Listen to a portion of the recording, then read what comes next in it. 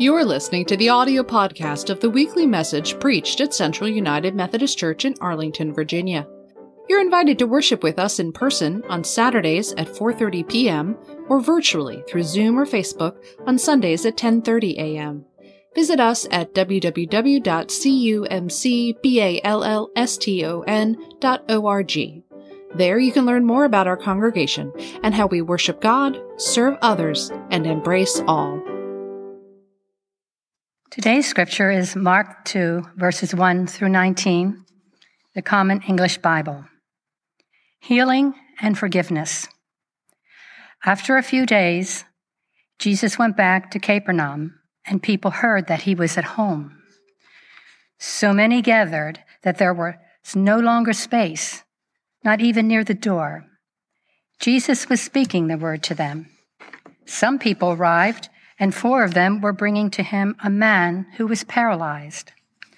They couldn't carry him through the crowd, so they tore off part of the roof above where Jesus was.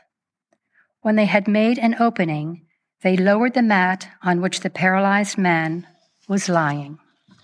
When Jesus saw their faith, he said to the paralytic, "Child, your sins are forgiven."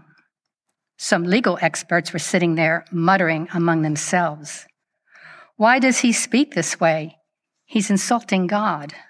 Only the one God can forgive sins." Jesus immediately recognized what they were discussing, and he said to them, "Why do you fill your minds with these questions? Which is easier to say to a paralyzed person, 'Your sins are forgiven,' or to say, 'Get up, take up your bed, and walk'? But so you will know that the human one has authority on the earth to forgive sins." He said to the man who was paralyzed, "Get up, take your mat, and go home." Jesus raised him up, and right away he picked up his mat and walked out in front of everybody. They were all amazed and praised God, saying, "We've never seen anything like this." Eating with sinners. Jesus went beside the lake again. The whole crowd came to him, and he began to teach them. As he continued along, he saw Levi, Alphaeus' son, sitting at a kiosk for collecting taxes. Jesus said to him, "Follow me." Levi got up and followed him. Jesus sat down to eat at Levi's house. Many tax collectors and sinners were eating with Jesus and his disciples. Indeed, many of them had become his followers. When some of the legal experts from among the Pharisees saw that he was eating with sinners and tax collectors, they asked his disciples, "Why is he eating with sinners and tax collectors?" When Jesus heard it, he said to them, "Healthy people don't need a doctor, but sick people do. I didn't come to call righteous people, but sinners." When to fast. John's disciples and the Pharisees had a habit of fasting. Some people asked Jesus, "Why do John's disciples and the Pharisees' disciple fast, but yours don't?" Jesus said, "The wedding guest can't fast while the groom is with them, can they? As long as they have the groom with them, they can't fast." Hebrews 11, verses 1 through 3, the Common English Bible. Description of faith. Faith is the reality of what we hope for, the proof of what we don't see. The elders in the past were approved because they showed faith. Acts of faith by God's people. By faith, we understand that the universe has been created by a word from God, so that the visible came into existence from the invisible. The word of God for the people of God. Thanks be to God. Thank you, Tricia. Do you believe him? Do you believe Jesus Christ? Not believe in him, but you do believe him. Believing in is something we do with creeds. And I've always had a difficulty with creeds and dogmas. We believe in one God. We believe in Jesus Christ, always the in. And we believe in one holy Catholic, which means universal church. These are man-made words. They're based in Scripture, but they're not Scripture. No. Do we believe him? Do we believe the words he says and the things that he does? Do you believe him when he says there is a new kingdom? Do you believe him when he said sins are forgiven? Do you believe him when he offers us a fourth way of living, a way where we don't have to commit violence, or we don't have to submit to violence, or we don't have to be co-opted by violence? This is important because we need to believe him before we can believe in him, before we can have faith. As we enter Lent, this is a good time to take stock of where we are on this road we're walking. We're following McLaren's book on the road that we're walking. And we come now to the end of his second section. It gives us a chance to look back and look ahead a bit. And with today's scripture, we're leaving the second quarter of the book. Part 1, you might recall, was being alive in creation. It was the story of this beautiful world that was created and that was fallen, and promises made of it becoming a new kingdom, of being restored. Now, through the second quarter, we've been following the promise and the birth and the beginning and baptism and temptation and practice of Jesus Christ. And we've seen a prophecy coming to fulfillment. It's what he said when he first took up that scroll of Isaiah. The Spirit of the Lord is upon me because the Lord has anointed me. He has sent me to preach good news to the poor, to proclaim release to the prisoners and recovery of sight to the blind, to liberate the oppressed, and to proclaim the year of the Lord's favor. And the question is, do you believe that? He rolled up the scroll, gave it back to the synagogue assistant, and sat down, and every eye in the synagogue was fixed on him, and he began to explain, today, this scripture has been fulfilled just as you heard it. Do you believe him? And with this, Jesus begins his teaching and healing and his inviting. And this brings us to some good questions. Reverend McLaren has them at the end of this section in the book. Why are Jesus' parables and miracles and teaching about hell important to us? Do you believe in Jesus? And to believe in Jesus, we need to believe him. And the choice to do that, the decision to believe Jesus, is one each of us has to make for ourselves. It's the crucial first step to deciding what McLaren makes very clear, whether we are to change our lives and follow Jesus. And looking ahead, it prepares us too for what's to come.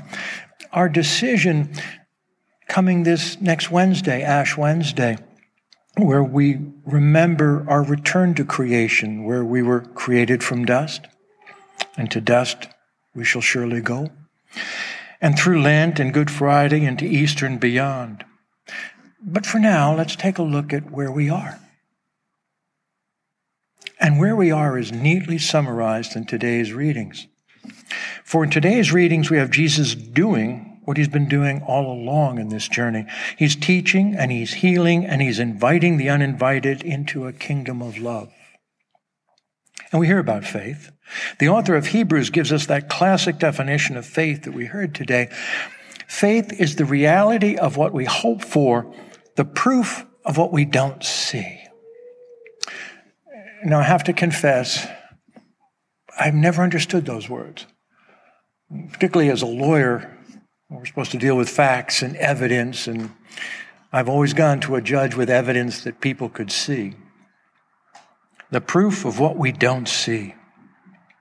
Raymond Panikar, a Jesuit theologian, put it much more simply. Faith is not in doctrines, but in the invisible. For me, this means that our faith is not in creeds or in hymns or even in a church. Our faith is in believing what Jesus Christ said and did. Frederick Buechner, a Presbyterian minister and theologian, puts it this way. Faith is a way of looking at what is seen and understanding in a new sense. Faith is a way of looking at whatever there is to be seen in the world and in ourselves and hoping, trusting, believing against all evidence to the contrary, that beneath the surface that we see is vastly more that we cannot see. I'd add that for us Christians, what we cannot see is the justice and mercy of a living God. And we can see that because of Jesus Christ in what he said and in what he did. Believing Jesus means believing in what he says and what he does, in his teaching and his healing and his inviting. And in today's scripture, we heard all three. He's teaching the word, and it's so crowded, no one can get in to see him. He's healing one who's brought to him, healing them through faith, and healing too by forgiving sins. And he basically challenges those who are there. Do you believe that I am forgiving sins? The faith that sins are forgiven and that we can all take up our bed of despair and fear and walk into our new home.